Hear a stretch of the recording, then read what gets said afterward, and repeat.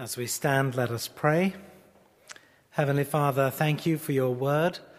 We pray that once again, by the power of your Spirit, you would speak to us through it. In Jesus' name, amen. Have you ever thought, wouldn't it be great to go back in time and be part of the early church when everything was new and fresh and exciting, when all Christians agreed with each other and lived in unity, and there weren't any divisions? Okay, that is kind of wishful thinking, isn't it? It's just never been the reality. Sadly, the church has been plagued with divisions and disagreements from the very start. Listen to what St. Paul says. I appeal to you, brothers and sisters, by the name of our Lord Jesus Christ, that all of you be united in the same mind and the same purpose. Why did he need to write like that? Because the church in Corinth was not united, but had numerous different factions within it. If we think there will ever come a day when we will all agree about everything as Christians, we are fooling ourselves. Because the problem is that the church is made up of people like me and people like you.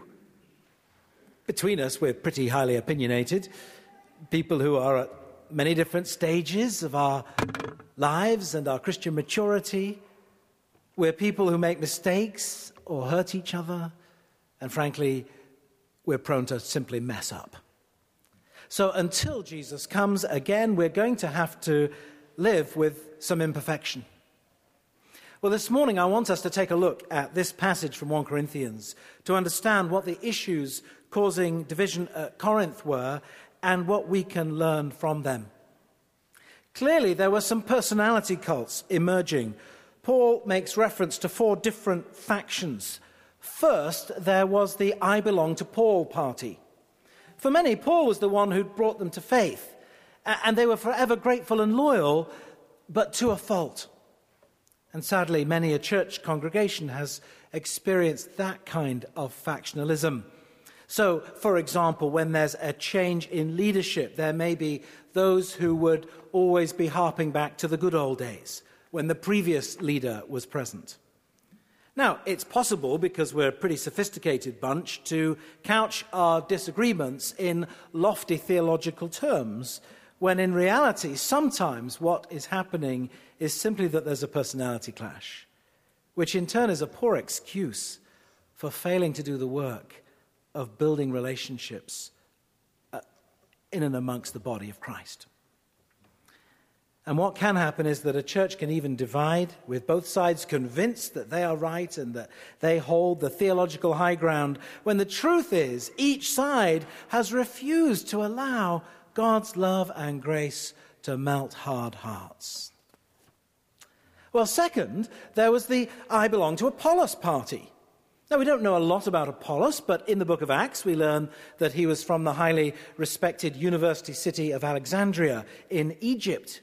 He knew his Bible, was an excellent speaker, was enthusiastic and a very bold evangelist. It's possible that Apollos had become the champion for an intellectual elite. Or maybe he was the yardstick by which all other preachers were judged. We don't know. But as soon as we put anyone on that kind of a pedestal, we're heading for trouble. Well, thirdly, there was the I belong to Peter party.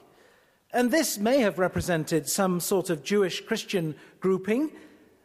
There were a number of legalistic practices in the church at Corinth, especially surrounding food laws and whether or not you could eat food offered to idols. It's possible that the freedom that is ours in Christ can produce in some a kind of backlash or reaction of legalism.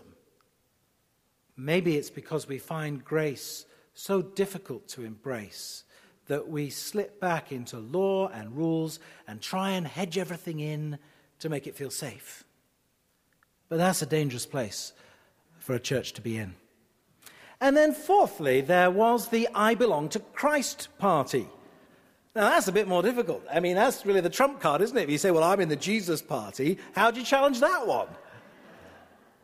It's a bit difficult to interpret and understand, and in some ways we have to speculate exactly what it was about, but I can't help wondering whether this was a group that had become rather super spiritual. And it's possible, we see it in our day, that Christians may reject the leadership and authority in a church and will simply appeal to having had a word from the Lord. Now, I still believe very much that God guides and speaks and directs, but if someone comes and says, well, God's told me this, that's quite difficult to respond to. And it's not just one extreme of the church or the other that does this. You might encounter that in a very conservative, fundamentalist type person who says, the Lord has told me, or you might find it in a more liberal, progressive type person. They might couch it slightly differently.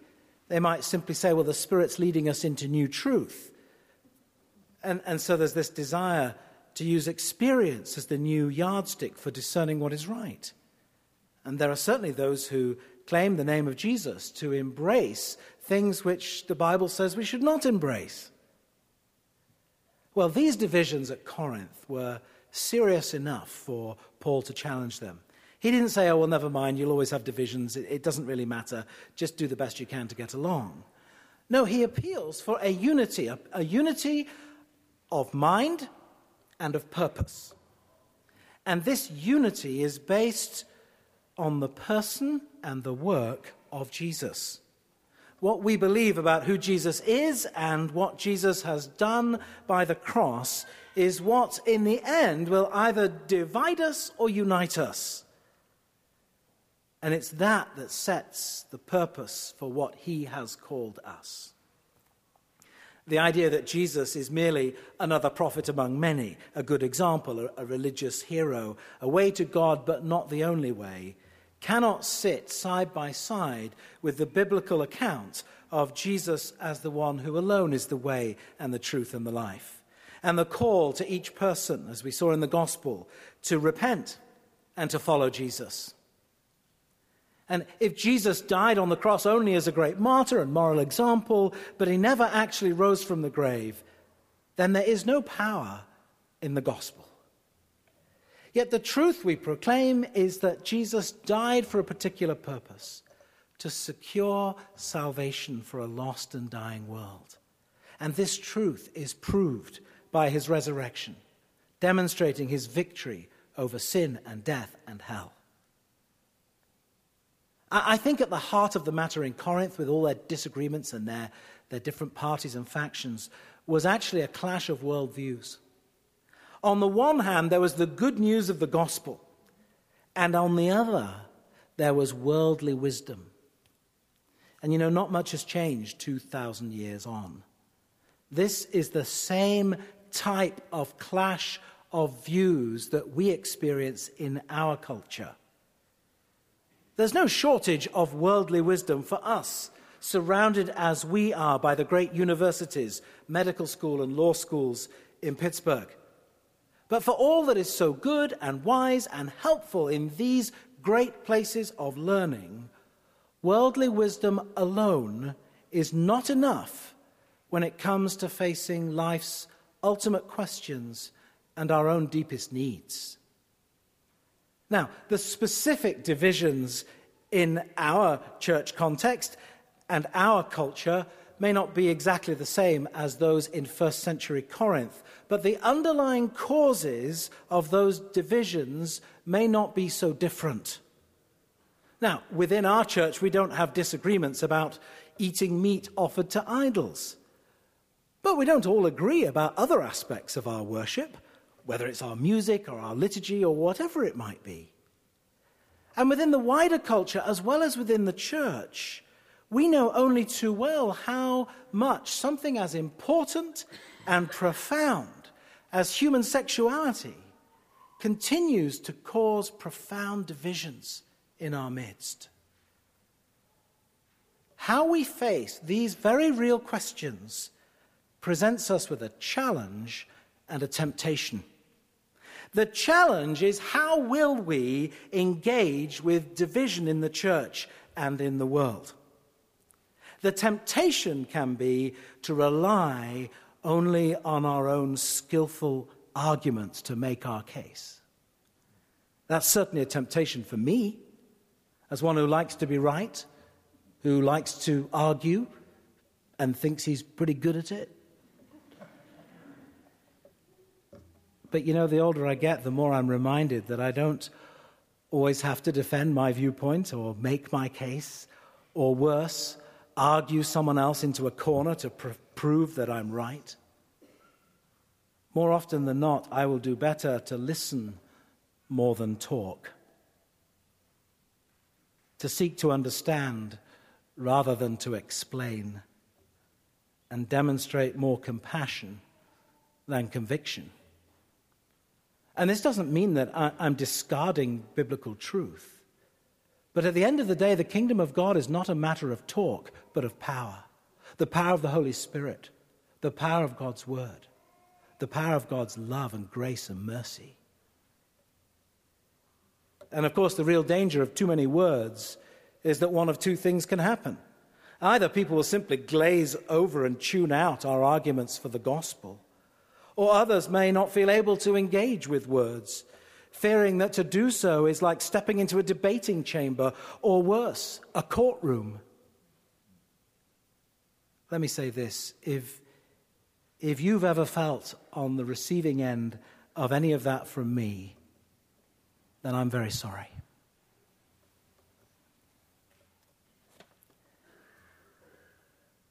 But how are we to face divisions in the church and in the world?